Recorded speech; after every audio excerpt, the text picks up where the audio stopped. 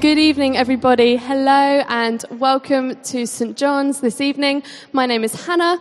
I am leading our service tonight, and you have arrived at an open to questions service. This is a style of service we do about every other month here at St. John's, where we take a topic or a theme and we have a keynote talk around it, and then we have the opportunity for people to text or write in their questions, and our speaker has a go at answering some of them. Tonight's theme is a Christian perspective on assisted suicide. And I'll be honest, it is slightly different to some of the other Open to Questions events we've done here at St. John's. Hopefully really interesting, hopefully really thought-provoking, but also potentially quite sensitive. So just as we start, I just wanted to highlight that. It is a really sensitive topic, and maybe tonight you are here feeling quite vulnerable about it, quite sensitive about it. Maybe it is a topic that kind of hits you on a personal level, for family, for friends, for someone you know. And we wanted to flag that because, of course, this event tonight is about you asking your questions and hopefully hearing some answers, but that doesn't necessarily have to be in the public forum of during the question time. If you do have questions of a more personal nature, our speaker would be really happy to chat to you at the end. So just as we start, I wanted to highlight that. Please don't feel that you have to text questions in if you don't feel comfortable doing that. But we are here for an Open to Questions. And just as we start, I wanted to read a couple of verses from Matthew, which say, "Teacher, which is the greatest commandment in the law?" Jesus replied, "Love the Lord your God with all your heart and with all your soul and with all your mind. This is the first and greatest commandment. And the second is like it. Love your neighbour as yourself." Let's just take a moment to pray as we start. Father God, I thank you that you are our Father. Thank you that you are our God. And I thank you that you give us that commandment so clearly. And as tonight we break down this massive topic, this massive issue, this personal issue, I pray that we can remember that greatest commandment is to love you, followed really quickly by how we love our neighbour, Lord. God, help us love you more, and help us love those closest to us and those around us more as well, Lord. I pray tonight that all of our questions, the talk, every part of our discussion can be centred on what you are saying to us in your word and through your Spirit. May we have eyes, ears, hearts open to hear from you tonight, Lord. And may you be speaking really clearly to us. In Jesus' name, amen. Amen. So the structure of tonight is, in a moment, I'm going to invite our speaker up. He's going to speak to us, and then we are going to break for refreshments in the middle. We do have a load of donuts that need eating, so you can hold on to, they are coming. And you will have the chance to text in any questions. We are going to leave the number on the board throughout the talk, so if something you want to text it in before you forget, please feel free to do that. We won't be offended. We'll break for refreshments, and then we will have a question and answer time at the end of our service. Mark, if you'd like to come up. Mark is our speaker tonight. Some of you may recognise Mark. He was a regular member of our congregation here about 10 years ago. Is that about right? 10 years ago, yeah. And he's recently come back to the area and has recently become a regular member of our congregation again. And he's going to introduce himself. This is Mark. Great. Thanks very much, Hannah. Good evening, everyone. Thanks a lot for coming along. Now, in 1990, Paul Lamb, who you'll see on the photograph here, he was severely injured in a car crash. And since then, he's had no function in any of his limbs except for a little bit of movement in his right hand. He's wheelchair bound, he needs 24-hour care, he's been in pain for 29 years. In fact, in pain every single hour of every single day. In a court statement, he said, "I feel worn out. I'm genuinely fed up with my life. I feel I cannot and do not want to keep on living. I feel trapped by the situation and I have no way out. I'm fed up of going through the motions of life rather than living it. I feel enough is enough." Now, for several years, he's been a prominent campaigner for assisted suicide.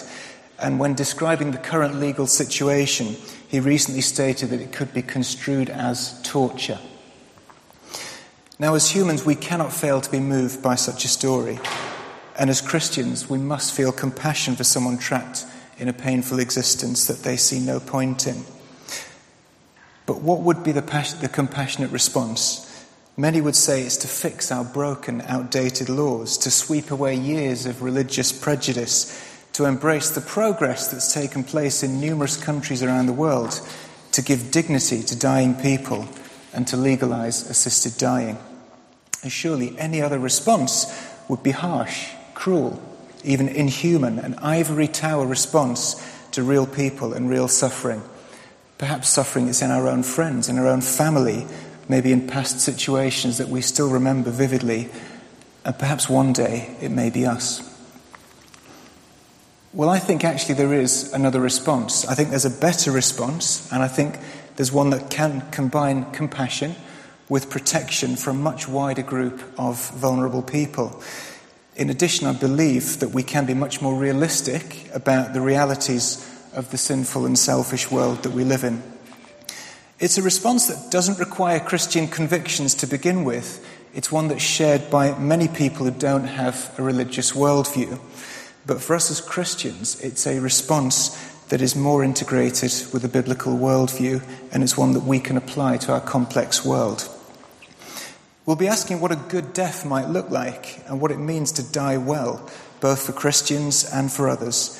And finally, we'll look at where Christian hope might fit in, and where we might be able to point people who have no hope for the future. We'll discuss some difficult questions and some situations that some of you might be struggling with personally right now. And as Hannah said, if there's anything that feels too sensitive to ask in the question time, then I'm happy to speak to anyone at the end. My own background is as a doctor, as a GP, and more recently as a prison GP. I've worked directly with many dying people, both in a hospice and also in a prison situation. But my main job these days is heading up the Christian Medical Fellowship.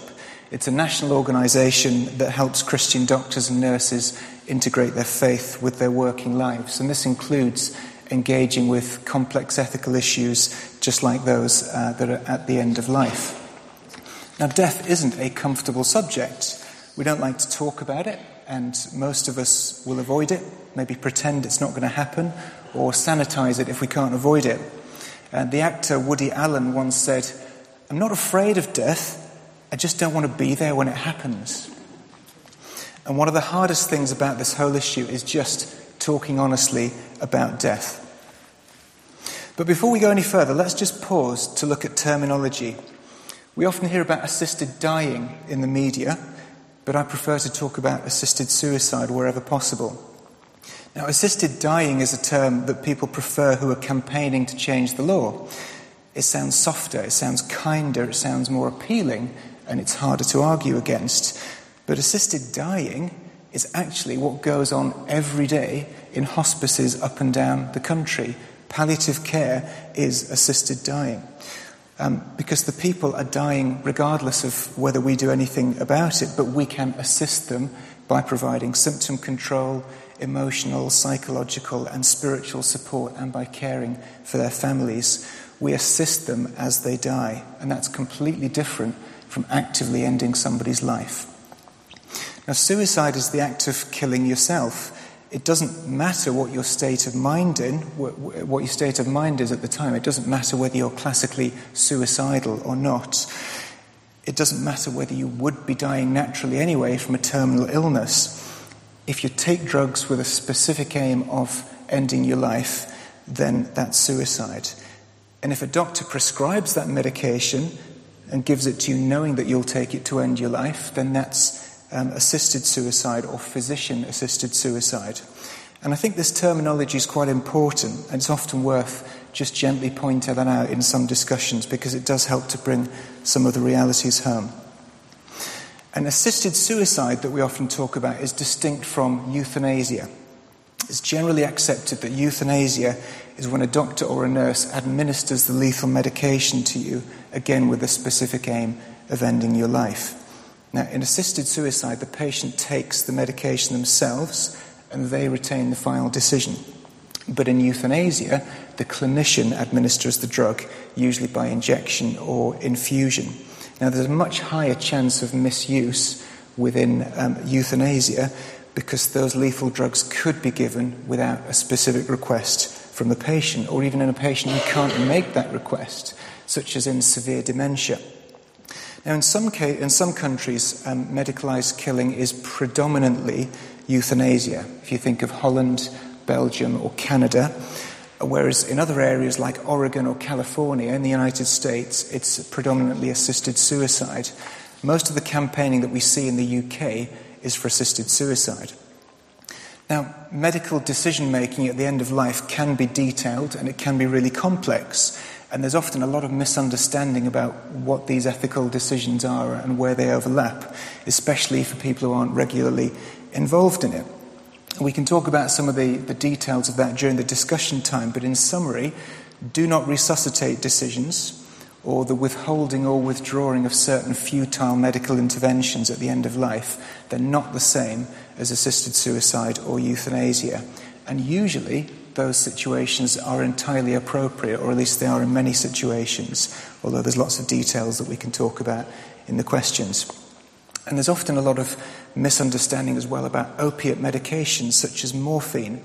Now, these are excellent medications and they've got a well-established place in pain control at the end of life. And when you use them appropriately, they don't shorten life, even at high doses, because if you titrate them up gradually to respond to symptoms, people get tolerance to them and you can take very high doses of those. It's only when you give an inappropriately high dose to someone who's not used to them that they'll depress your breathing and they can kill people. So there's well-known medical scandals such as Harold Shipman several years ago, or more recently the Gosport War Memorial Hospital scandal, when people were using opiates very inappropriately at much higher doses too quickly. Because when you use opiates properly, they kill the pain, but they don't kill the patient. Now, who's heard of the campaign group Dignity in Dying? Just put your hand up if you know that name. Okay, so it's a very well-known organisation. They're probably the main organisation in this country that's campaigning to change the law. And they've got a really clear campaign goal. They want to bring in assisted suicide for terminally ill, mentally competent adults with less than 6 months to live. Okay, it's a very restricted, narrow law that they want to bring in. And you'll often see them on the media calling for the government to fix what they would call our broken, outdated laws and restore compassion to society. Now, it's worth remembering that Dignity in Dying, or DID, used to be called the Voluntary Euthanasia Society. And actually for most of their history, in fact the first 70 years of their history, that's what they were called. Now they have changed their name, some of the tactics and the terminology, but essentially they've been advocating for very similar goals ever since the 1930s. But that word dignity is there right front and centre in what we hear in the media very often. And what does dignity mean in this context in the end of life? Now, DID would tell us that we cannot have true dignity as we die unless we've got the option of what they would call assisted dying and I would call assisted suicide. It's a very specific use of the word dignity, and if you look at some of the other campaigns, it's never defined. You look on the Dignity in Dying website, they don't say this is what dignity means. It really comes down to two things. It's about choice and it's about control. Okay? Like when we say that a situation is beneath our dignity, not something that we want to do. And choice and control are bound up with another word, autonomy. Autonomy means self-directing, making your own decisions, but autonomy that's not limited by our circumstances where we get to decide what happens. But is that the main dictionary definition of dignity? Well, if you look, the main definition is usually something like the state or quality of being worthy of honour and respect. And there's nothing here about choice or control. It's about a value that's internal to us, inherent to us, and it's not dependent on our function or our abilities. Real dignity for dying people is much more what the hospice movement encapsulates. It's a positive message that says we value you, we respect you, and we'll be with you all the way, and we'll care for you in whatever way you need. And that view of dignity can be filled with hope. It's much more hopeful than one that says, my life no longer has meaning, I can't control it, and therefore I want to end it. That's really an empty, negative, and hopeless view of dignity. And actually, dignity, as we usually hear it discussed, it's more akin to what we might call pride in a Christian context. And I think as Christians we do have to be wary of this, because it's the view that says, I must be in charge, I must exercise my autonomy, and I will not put up with a situation that I can't control. So it's really important for us to see those two uses of the word dignity. Now, as Christians, we know that we are to bear one another's burdens, and we're to allow others to bear our burdens when the time comes. Suffering isn't pleasant, but it can have meaning and purpose, and it can actually be transformative. So let's bring things back to the situation here in the UK. We often hear calls that Parliament should grasp the nettle, that they should catch up with public opinion. And when you hear that, you'd think that Parliament has never considered the question of euthanasia or assisted suicide. But in fact, they have done several times. And the last time they extensively looked at it was in 2015 at Westminster, and at that time it was comprehensively rejected. And the arguments haven't actually changed. So what has changed? Well, really there's two things: public opinion and the law in other countries outside the UK. Various countries in different territories have legalised assisted suicide or euthanasia ever since Holland and Belgium did back in 2001 and 2002. And as every new country or territory passes a law to legalise it, that puts more pressure on the UK government to say, well, come on, keep up with progress, we should do the same. And that changes public opinion. But we have to be clear that what happens in other countries doesn't change the essential arguments for or against assisted suicide. In fact, in many situations, it gives us clear evidence of some of the dangers of changing the law. Now, many of you will have seen about opinion polls that are often put in the media about more than 80% of the public support changing the law. And mostly this isn't from terminally ill people. It's what you might call the worried well. It's people like me, often who are young and fit and healthy, and are thinking, goodness, I wouldn't want to be in a situation like that, fed through a tube, having someone doing personal care for me, in a wheelchair, etc., etc. It's hard for us to look into the future and think, how would I feel if I was in that situation? If you actually ask terminally ill people or severely disabled people, then the figures change significantly, because we often learn to value the life that we have, even though it's not the life that we thought we would have. And situations that we couldn't possibly contemplate when we're fit and healthy, they can change later on, when, even though there's real challenges, we can often find that there's meaning and purpose when we're living them. When you look at the polls that cite 80% and above, the questions are often very loaded as well.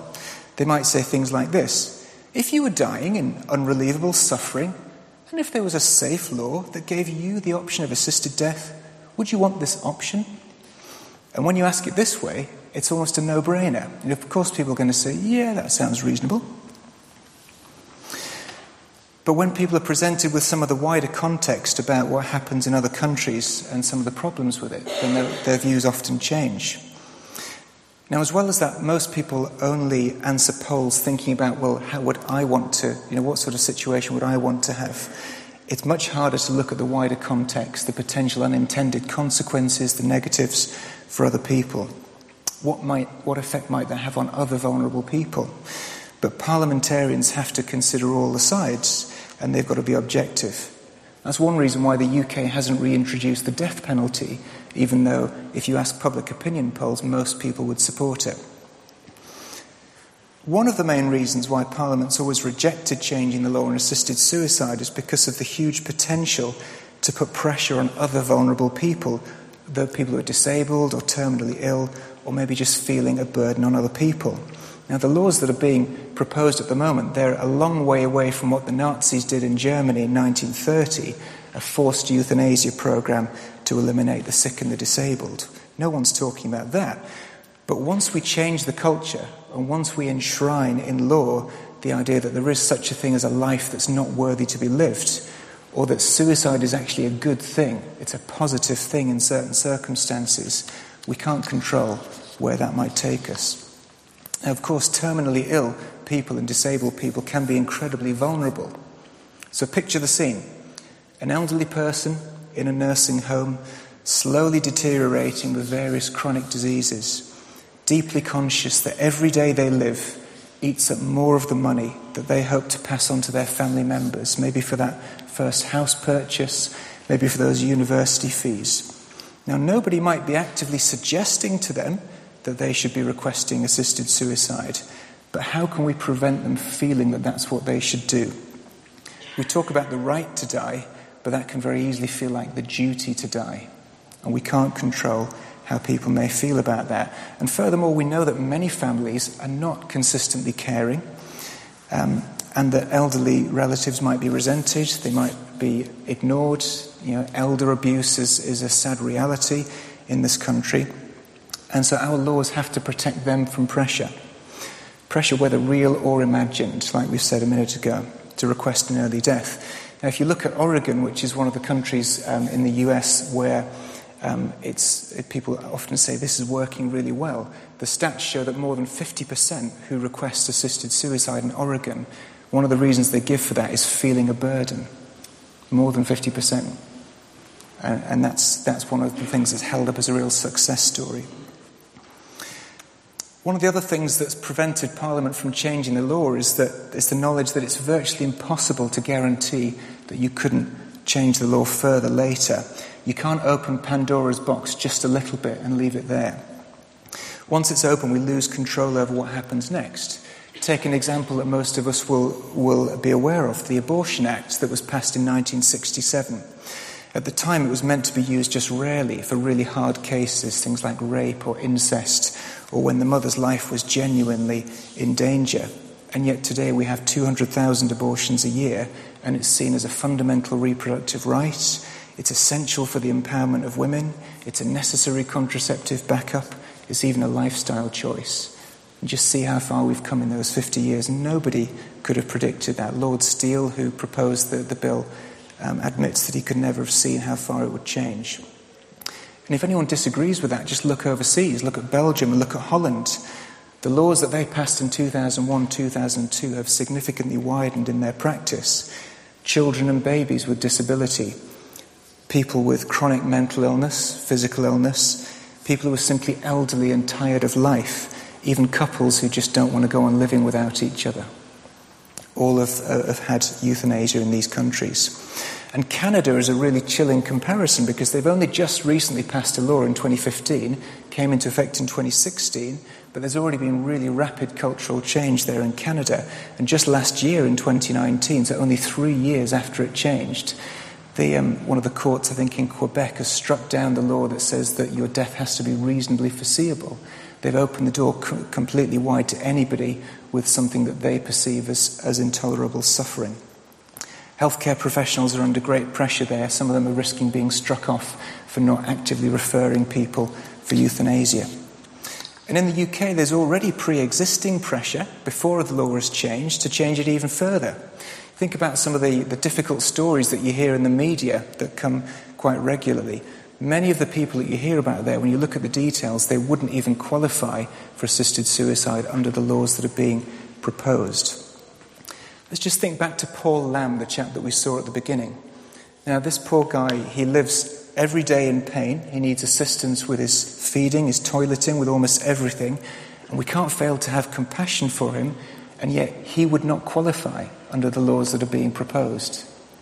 Just let that sink in for a minute. He's not terminally ill. His situation has remained much the same for 29 years, and he could live for many more years as well. But he can't even take the medicine himself because his arms don't work. So he would need euthanasia. He'd need someone to actually administer the medication to him. And you'd need a law that went far beyond terminal illness to intolerable suffering.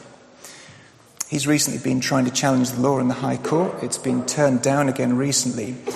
But there's an organisation that supports him called My Death, My Decision, which basically says any adult who wants to have an assisted suicide, if for anything that could be classed as incurable health problems, should be able to get it. And that might be diabetes, that might be arthritis, it might be early onset dementia.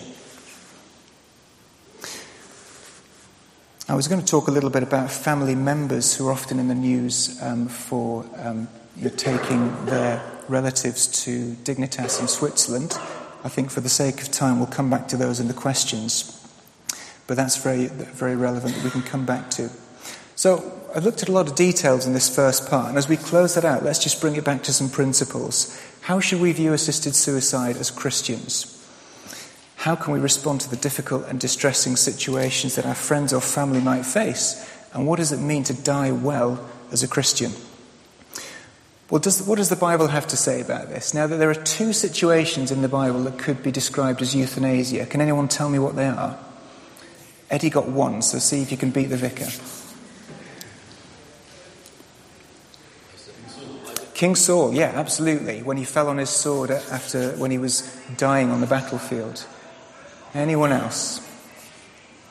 It's a bit more esoteric. Abraham and Isaac. Okay, you're not quite the same, okay, because he wasn't actually offering himself, was he? He was just going along with it. Abimelech in Judges chapter 9 was another one very similar to Saul. They're really interesting. We can look at those in the questions if anybody wants to, but basically they're not really held up as examples for us to follow in the Bible. Now, being a Christian should transform our view of death and suffering.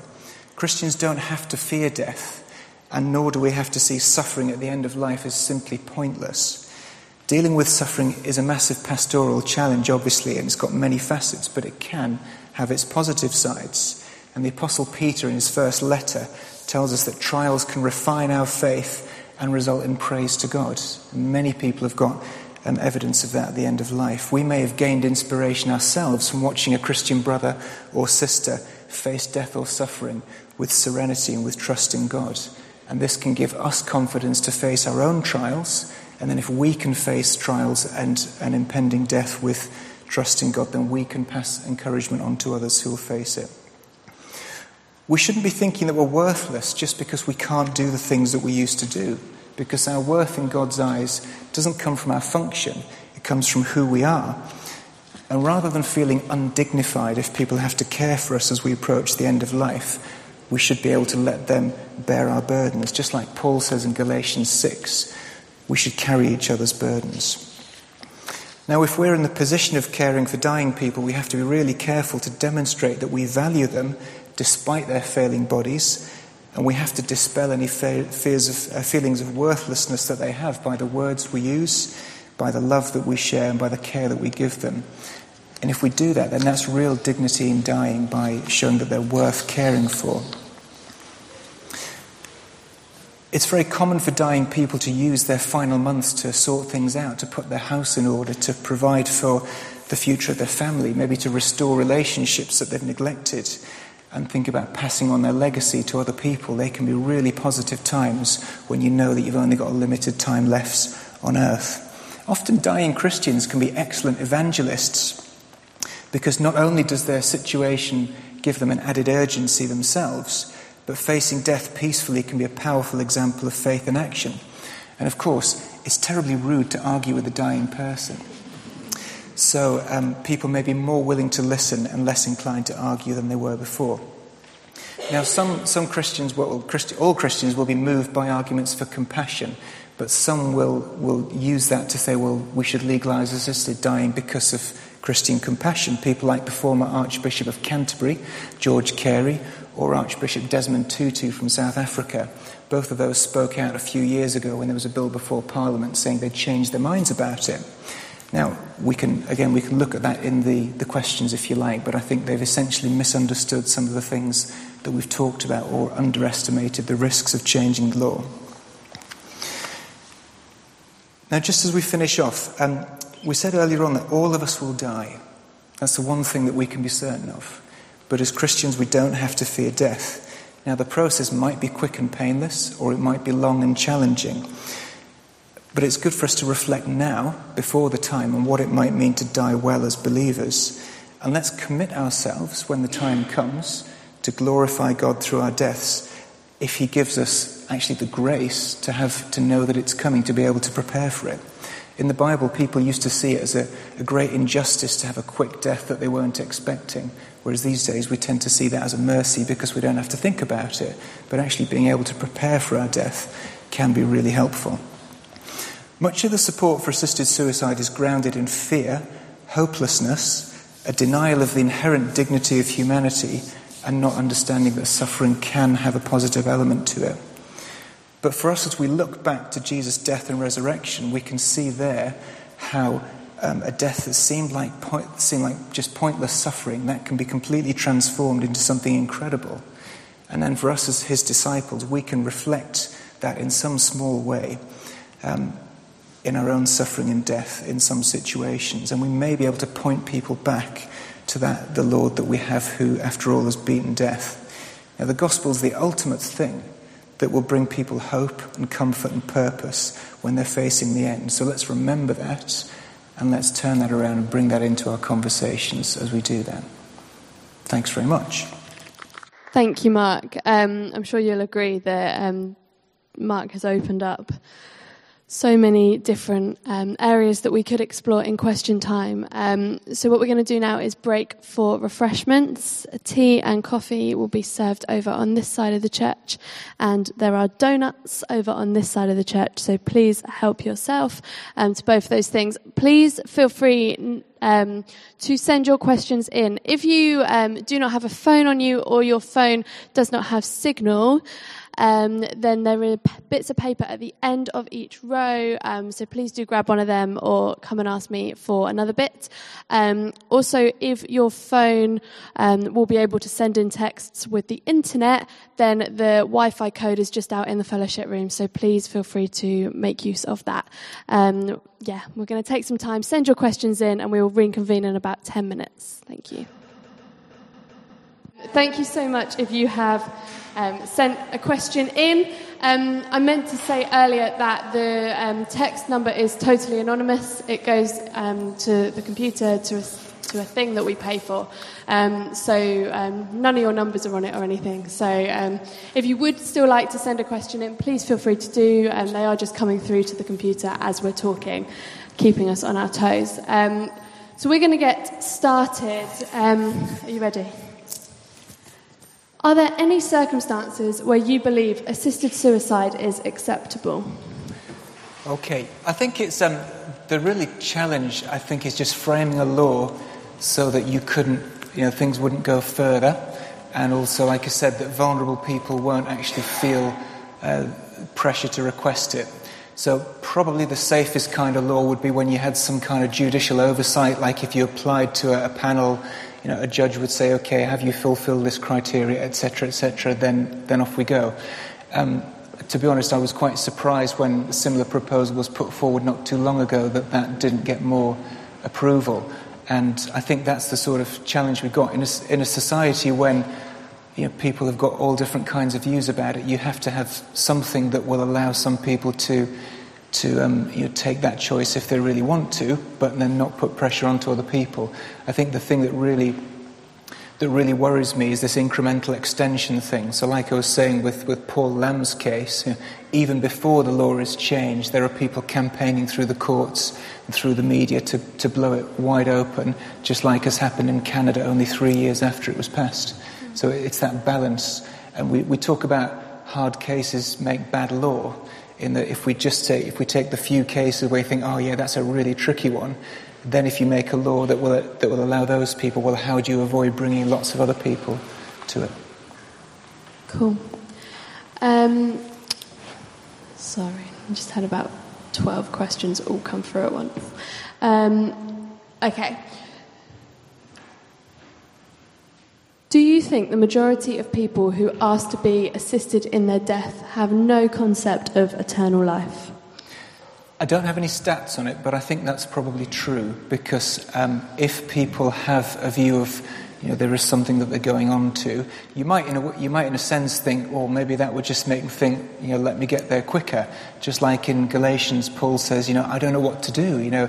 I've got a job to do here, so maybe I'll stay on the earth and carry on, or maybe I want to depart and be with Christ, which is better by far. I think for most Christians, they would say, that is mostly in God's hands, and he may have a job for me to do that I don't understand. Whereas most people who I think are saying, look, my life is either pointless or I just can't cope with it, it's because any suffering that they've got, we often find it hard to make sense of that. And any thought about the point of their life is just, if that's, if the only point of their life is for them to run their lives, then there's no reason to drag it out anymore. Is consent for a close family member who is dying to the doctor to remove life support? Sorry, let me start again. Is consent for a close family member to the doctor to remove life support, is that assisted suicide? No, it's not. And I think this is one of these end-of-life situations that people can really agonise about and maybe feel guilty about afterwards. But it's important to be clear what the law says. So in a situation like that, if someone, for instance, let's say someone's been in a car crash and they end up on a ventilator, and then after several days there's no response, and the medical team have made the tests that they need to do, and they say, okay, this appears to be brainstem death. Basically, there's no useful brain function there. And if you the only thing that's keeping them alive or keeping them functioning and their heart beating is the fact that you're breathing for them. So there's no life for them to return to in those situations. Now, the legal situation then, it's not down to the relatives to make the decision. So people will often think, goodness, is it down to my decision whether my relative lives or dies? It's not. It's the medical team that bear the responsibility for that. But they'll want to take into account what the family say. And if the medical team will say, we think it's brainstem death, but the family is really against turning off the ventilator, they might keep it going for a few days more, have another look and see, do the tests again and see if it changes, but it's not down to the family member. Now the really difficult cases are when it's almost there but not quite.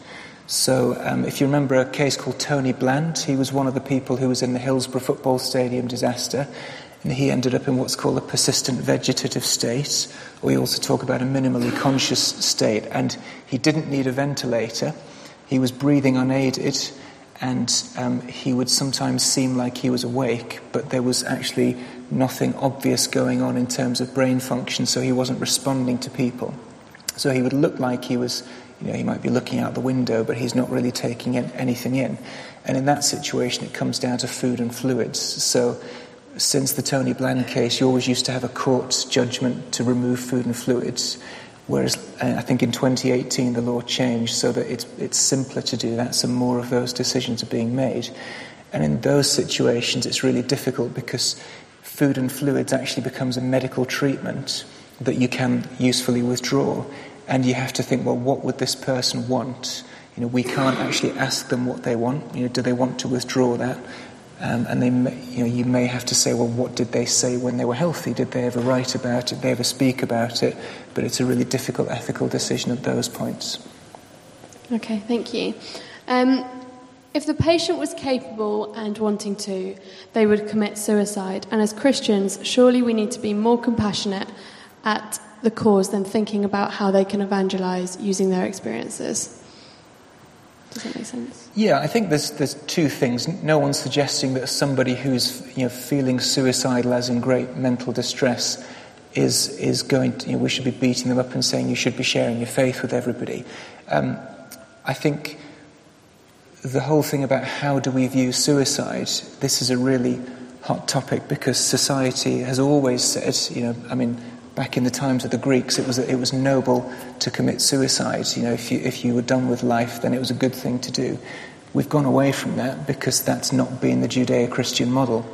And for a long time we've said, look, if you feel suicidal, then there must be something we can do to help you. We would always support you, but we wouldn't say, you go ahead and commit suicide, that's a good thing. Because it's about the worth of life, and even though a person may not feel that they've got dignity or worth, that we would want to help them see a different perspective. So that's different to a situation where someone is dying of a physical illness, and they know that the end is approaching.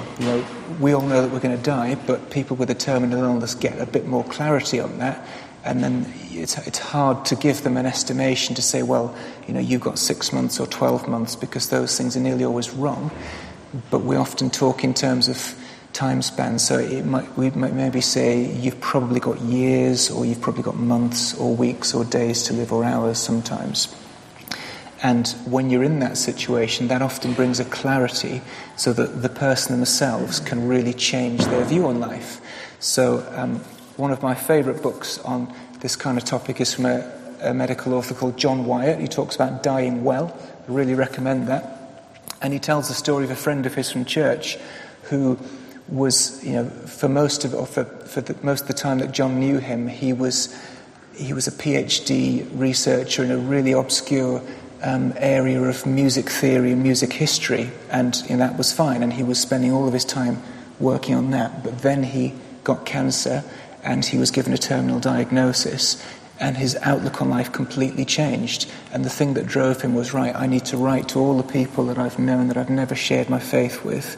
And there were some incredible stories of engagement with people, and that was from him. So just having that change of situation, thinking, I don't have the rest of my life stretching out, to an unknown point. I've got a limited period left. What am I going to do to really make it count? And people in many situations have turned that around and done amazing things with it. Amazing. Do you think it makes a difference if advances in medical science has brought someone back from being dead before they make the request for assisted suicide? For example, resuscitation after heart attack, then significantly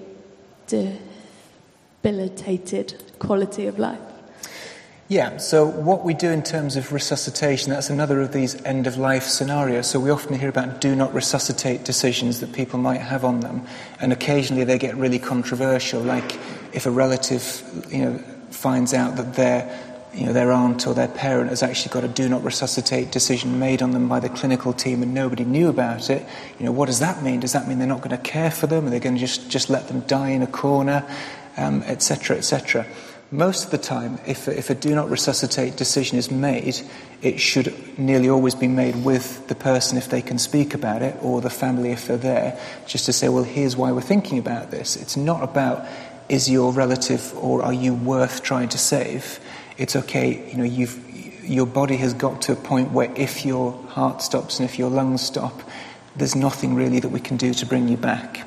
We might perhaps get you back for a couple of days, but you might have brain damage from that. And many people who do end up after a resuscitation attempt that didn't go so well, they might be brain damaged on a ventilator, and then you're into situations like the Tony Bland situation I mentioned, or you end up just turning off the ventilator a few days later. So the best thing we can do is make good decisions about resuscitation decisions, and to be honest with people early on. Now, it's really helpful if somebody might be facing an end-of-life situation, to talk to them before it gets to a crisis point and say, well, this will be approaching at some point. Let's just talk about what we might like to do. Where would you like to die when the time comes?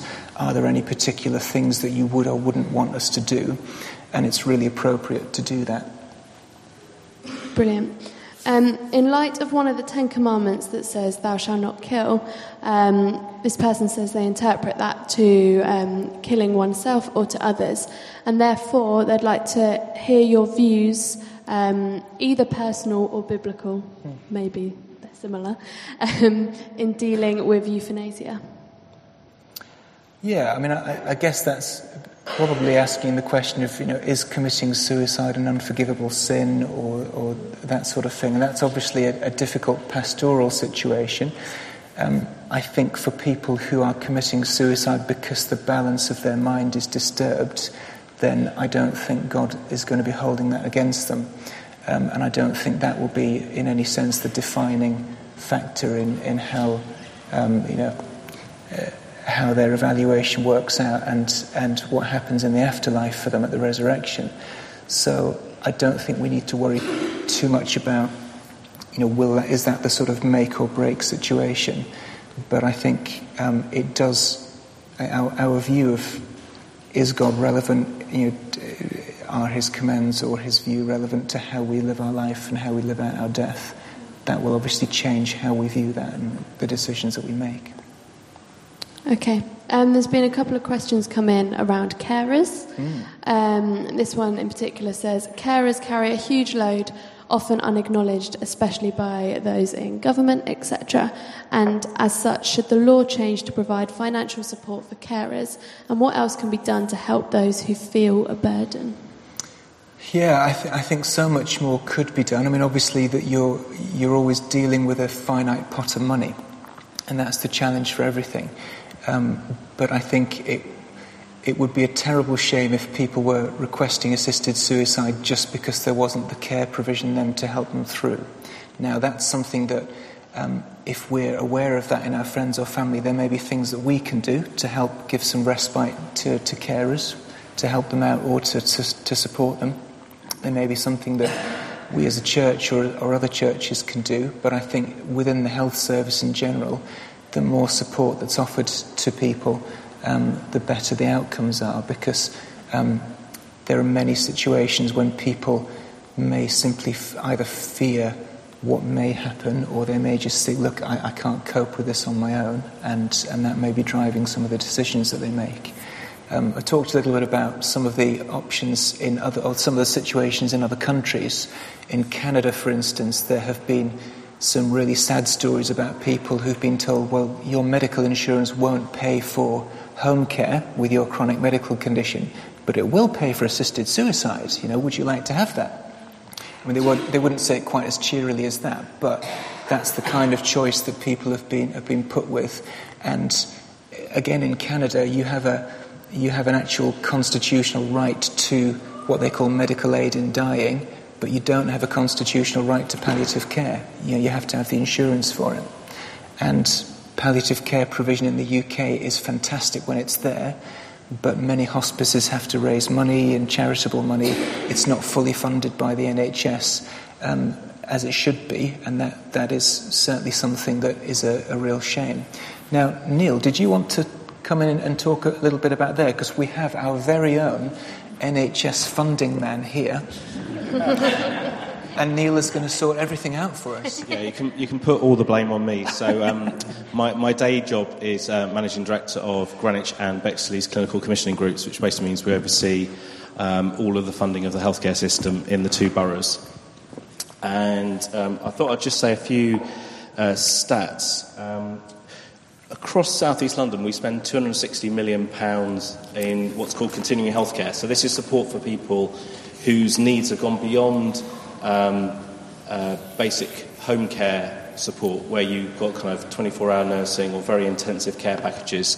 And just in Greenwich alone, that's £51 million. That's 11% of our budget goes on individuals' cases that are there. Just in terms of access to social care, there are actually quite a lot. There's access to personal health and social care budgets. So quite often people don't necessarily realise what's always available to them. But there are advocacy organisations and there are carer support services that are there. And we've got a really good carer centre in Greenwich. So do sort of link into that. And just in terms of services that we do have available, we do have an excellent hospice. It isn't fully funded by the NHS. We put about £5 million a year into the hospice, but there's other funds that they draw on. And that's not your fault, Neil, is it? That's a national problem. No, it's not my personal choice, And I guess...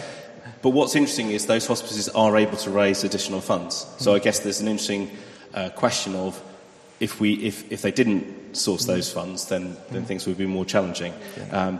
But actually, a lot of the work of the hospice actually isn't about inpatient care. A lot of it is supporting people in their own homes. So actually, our hospice provide the specialist palliative care support that goes into Queen Elizabeth Hospital. So if anyone's in there with palliative care needs, it's the hospice staff who are overseeing that. And we've just moved that to a 7-day service rather than a 5-day service to try and support that. So that is one extra bit of money that we've been able to find. And I suppose there's quite a lot a lot of palliative care is done actually by district nurses in the community, and we're providing increasing support to care homes. One of the most important things is the one certainty in life is we will die. There's about 1,620 people will die in Greenwich each year. About 53% of people die in hospital. If you actually ask most people, about 80% of people would say these slides are way too small. But we actually had an end-of-life care presentation at the Health and Wellbeing Board in Greenwich on Wednesday this week. So I can send a link around for anyone who's interested in some information about end-of-life care. But one of the key things, the graph on the far right-hand side is where would you prefer to die? And basically over 80% of people said they prefer to die at home. But in reality, only 53% do. And a lot of the reason is because people haven't planned. And so when crisis happens, they end up in the hospital system. And actually, if you had planned for it. So one of the things we've got is this thing called Coordinate My Care, which is the system that actually allows the ambulance services, the hospitals, the GPs to all share a system, so that if someone is in crisis, that doesn't mean they automatically go to the hospital, because very often what's happening is the family or the individual is in crisis, but they need support there, but they don't necessarily need to go into the hospital system. And actually, if we can do that, we can actually support people better in their own home situation. That actually saves the hospital system, as the whole system, money, but it also helps provide better support for people in their own homes. So one of the challenges is turning up in A&E is not the best environment for many people. So it's about how you can do that in a proactive way. Obviously, some people will choose and they will want to die in a hospital, and that's absolutely fine and that's respected. But the majority of people would say they would rather not. A lot of families find it hard, and there are whole supports around there. We've got a lead GP from, I don't know how many people are registered with Fairfield Practice, but Caroline Hollington, who's a GP there, she's the lead for us, and she's funded for 3 sessions a week, so 1.5 days a week, supporting our end-of-life care support work. So, I mean, there's an awful lot we're trying to do to improve end-of-life care, but it's still a really challenging area. But I think the message that I was saying at the Health and Wellbeing Board, and I think it's a collective thing, is we don't like talking about death. We're always talking about births, and we celebrate it, and we go and tap people's, pregnant mums' tummies, and we delight in babies. But we really, as a country, we don't talk about death, and actually it's the one certainty. And actually, we need to be braver about having those conversations. And it makes it hard for our clinicians to have conversations with people. It makes it harder for patients as well. But actually, it's the one certainty in life. But if we can address it, we can actually put better plans in place. But some of the cases, like the Paul example, I deal with the continuing healthcare when basically the cost of those cases are over a certain trigger. As managing director, I have to approve them, and so each week I'm reading sort of 3 or 4 stories of people who are in incredibly challenging situations, and authorising the care and the support that's put in place. But those systems are there for people. Could we do more? Absolutely. But that's just a bit of a kind of an overview. That's great. Thanks very much, Neil. That's really helpful. Isn't it amazing that we have people like Mark and Neil in our church? I just think that's amazing. And thank you, Neil. Neil had not planned to say anything tonight, and so I really appreciate that. Thank you. What do you think to the fact that people with high-functioning autism are requesting and receiving euthanasia in Belgium? Yeah, that's a great question. I think it's, in general, really sad because we see in some of these situations where, again, the culture has changed and there can be a bit of a conveyor belt kind of process. The law gets widened, or the scope of the law, the interpretation gets widened. And often people just don't want to bother as much because the easy way out is, okay, well, yeah, let's just do that. So people with mentally distressing situations can be often requesting assisted suicide. And people with high-functioning autism and Asperger's, they've often got a very logical approach to life, and they may just say, well, okay, I can't cope with my life, I can't see how it could go on, therefore the thing to do is to kill myself. And if you just come to a clinician and say, that's what I want to do, and they're not going to have that really unpacked and say, well, can we help you through this, and can we help you see things better, and what would change that for you? I think that's a really sad thing. Very often, just having the right sort of counselling or mental health care could really help with that. I think there was a recent case in Belgium that's in the news at the moment from somebody with autism who was given assisted suicide. I think the family is suing the doctors now for not actually doing that properly, for not actually assessing it properly. Cool, thank you. You wanted to speak about relatives a little bit. We have just had a question come in about relatives as well. Perfect. What's the question? Do you think that families should actively talk to elderly relatives about the end of life a long time before the end of life nears? Totally. Yeah, I think, like we've been saying a number of times, not talking about stuff just makes it worse. And especially end-of-life situations, it's awkward. You know, there's lots of things that it brings up. I remember a really poignant situation in the hospice where I was working. We had a guy who was brought in Friday afternoon, and it was very clear that he only had a few days or a couple of days left to live, so we had to do quite a few things quite quickly to put it in place. And he'd come from a hospital, and on the paperwork it didn't seem clear at all whether he knew he was dying, and that's a really difficult situation. So as I'm processing things and talking to him about the situation, I was just building up to the question of, well, how do you see the next few days? What do you think you're here for? You know, the do you know that you're dying question. And I felt this squeeze on my elbow from his wife, basically to say, don't you dare tell him he's dying. I thought, oh my goodness, this is just a disaster in the making. So we sort of finished off what we had to do there, went and had a talk to his wife, and she was saying, look, you can't tell him he's dying. He won't cope. You know, he won't be able to deal with that. And actually, when I spoke to him on his own, he knew he was dying, but it was his wife that couldn't cope with it. And she's saying you can't tell him because he doesn't know and he won't cope with it. And all of this unspoken stuff was just an absolute disaster. So in that situation, we managed to get to the bottom of it in time. Both of them knew what the deal was, and they actually had an amazing weekend. You know, they talked about all the stuff they had to talk about. They had a laugh and a joke. They remembered old times. They, got some memories laid down. And then he actually died very peacefully on the Monday. But it wasn't all tense and horrible. It was, okay, we know where we're heading. In a sense, you can relax a little bit when you know where you're going and have all the conversations you need to. So yes, we should talk to people. And if it becomes clear for any reason that someone's really having a problem dealing with something, well, that's the time to get professional help.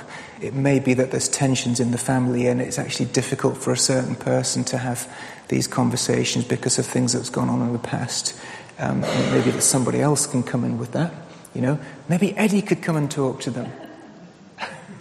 Absolutely. Eddie's looking a little bit stunned at that point. But that someone else could do that, somebody external, maybe a medical professional or somebody from the church or someone else in the family. But it's good to talk. Absolutely. There's been a few questions on the theme of love, and as Christians we're told to love our neighbour. Is it sometimes the most loving thing to allow someone to go through assisted suicide? That's a great question, and it's like questions of what is in somebody's best interests. They're exactly the right questions to ask, but there's actually so much packaged up in that. If we're Christians and someone else isn't a Christian and they're requesting assisted suicide, is that a great thing for them to die not knowing God? No, it's not a good thing. And so actually, people can sometimes use assisted suicide as a way out of a situation to say, I just don't want to have to deal with the stuff at the end of life. I don't want to have those difficult conversations. They would probably regret not having them, but people have the choice to do that. It's not always just about physical suffering, because so much of it is about mental and emotional and spiritual things going on as well. So is it the most loving thing to do? I think it's a really difficult situation. Like I was saying at the beginning, balancing up what is the best thing to do for this person in front of us and then the wider society. That's the tricky thing. Definitely. Can you comment on the cases of Charles Gould? Charlie Gard. Charlie Gard, sorry, and Alfie Evans. Some campaign groups have been calling these cases murder, especially as one of the children apparently could breathe for a few days afterwards, although all medics involved said that there was nothing whatever to be done. And you might just want to explain. Yeah, totally. I think that there's three very famous cases that have been in the news recently. So Charlie Gard and Alfie Evans. One of them, I forget which one it was, the parents were trying to take the child to Italy. They'd been granted Italian citizenship. The Pope had got involved, and it was all pretty nasty. And I think that some of the hospital staff were getting threats from protesters outside. A situation like this, when you've got a severely disabled child, knowing what to do about that is really... it's really emotive, and decisions that are made, a lot of it depends on trust and communication between the family and the clinical team. And sometimes you might get a situation when the particular hospital that's looking after a child might say, look, there's no hope in this situation, it's that this child is only going to deteriorate, it's actually cruel to keep them on a ventilator or whatever, and that there's no improvement. And sometimes you might get a second opinion from someone who knows more about it in a specialist centre. Most of the time in these situations, a clinical team would be happy to say, well, let's get another expert in, let's look at it. I think in one of the situations you had another specialist in another country who didn't even have the full situation, was just saying, oh yeah, we might offer this experimental treatment, but that's not been shown to work. And then people will latch on to that and say, look, if you only send them to America, then they'll get this and everything will be wonderful. And sometimes that's just false hope. That sadly there are situations when children have degenerative diseases and they will die whatever happens.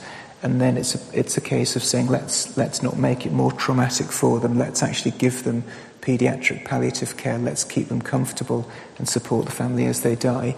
Occasionally, you might get a situation that's genuinely more open. So more recently, there was another situation with a child called Tafida. I think it was Tafida Begum, and she actually she won a court battle because there was or her family did.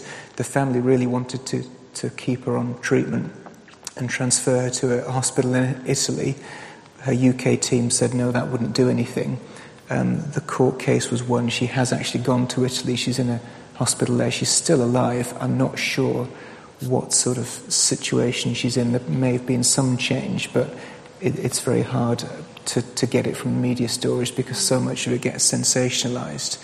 But talking about a situation like that as murder is generally incredibly unhelpful because the clinical staff, even if they might not be the best in the world at dealing with that situation, they're often really rare situations. Like you might have sometimes even conditions that don't have a name because they're so rare, and so you might have really different views amongst clinical teams, and it's really worth getting lots of people involved, but everyone giving each other a bit of leeway as well. We've got 3 more questions.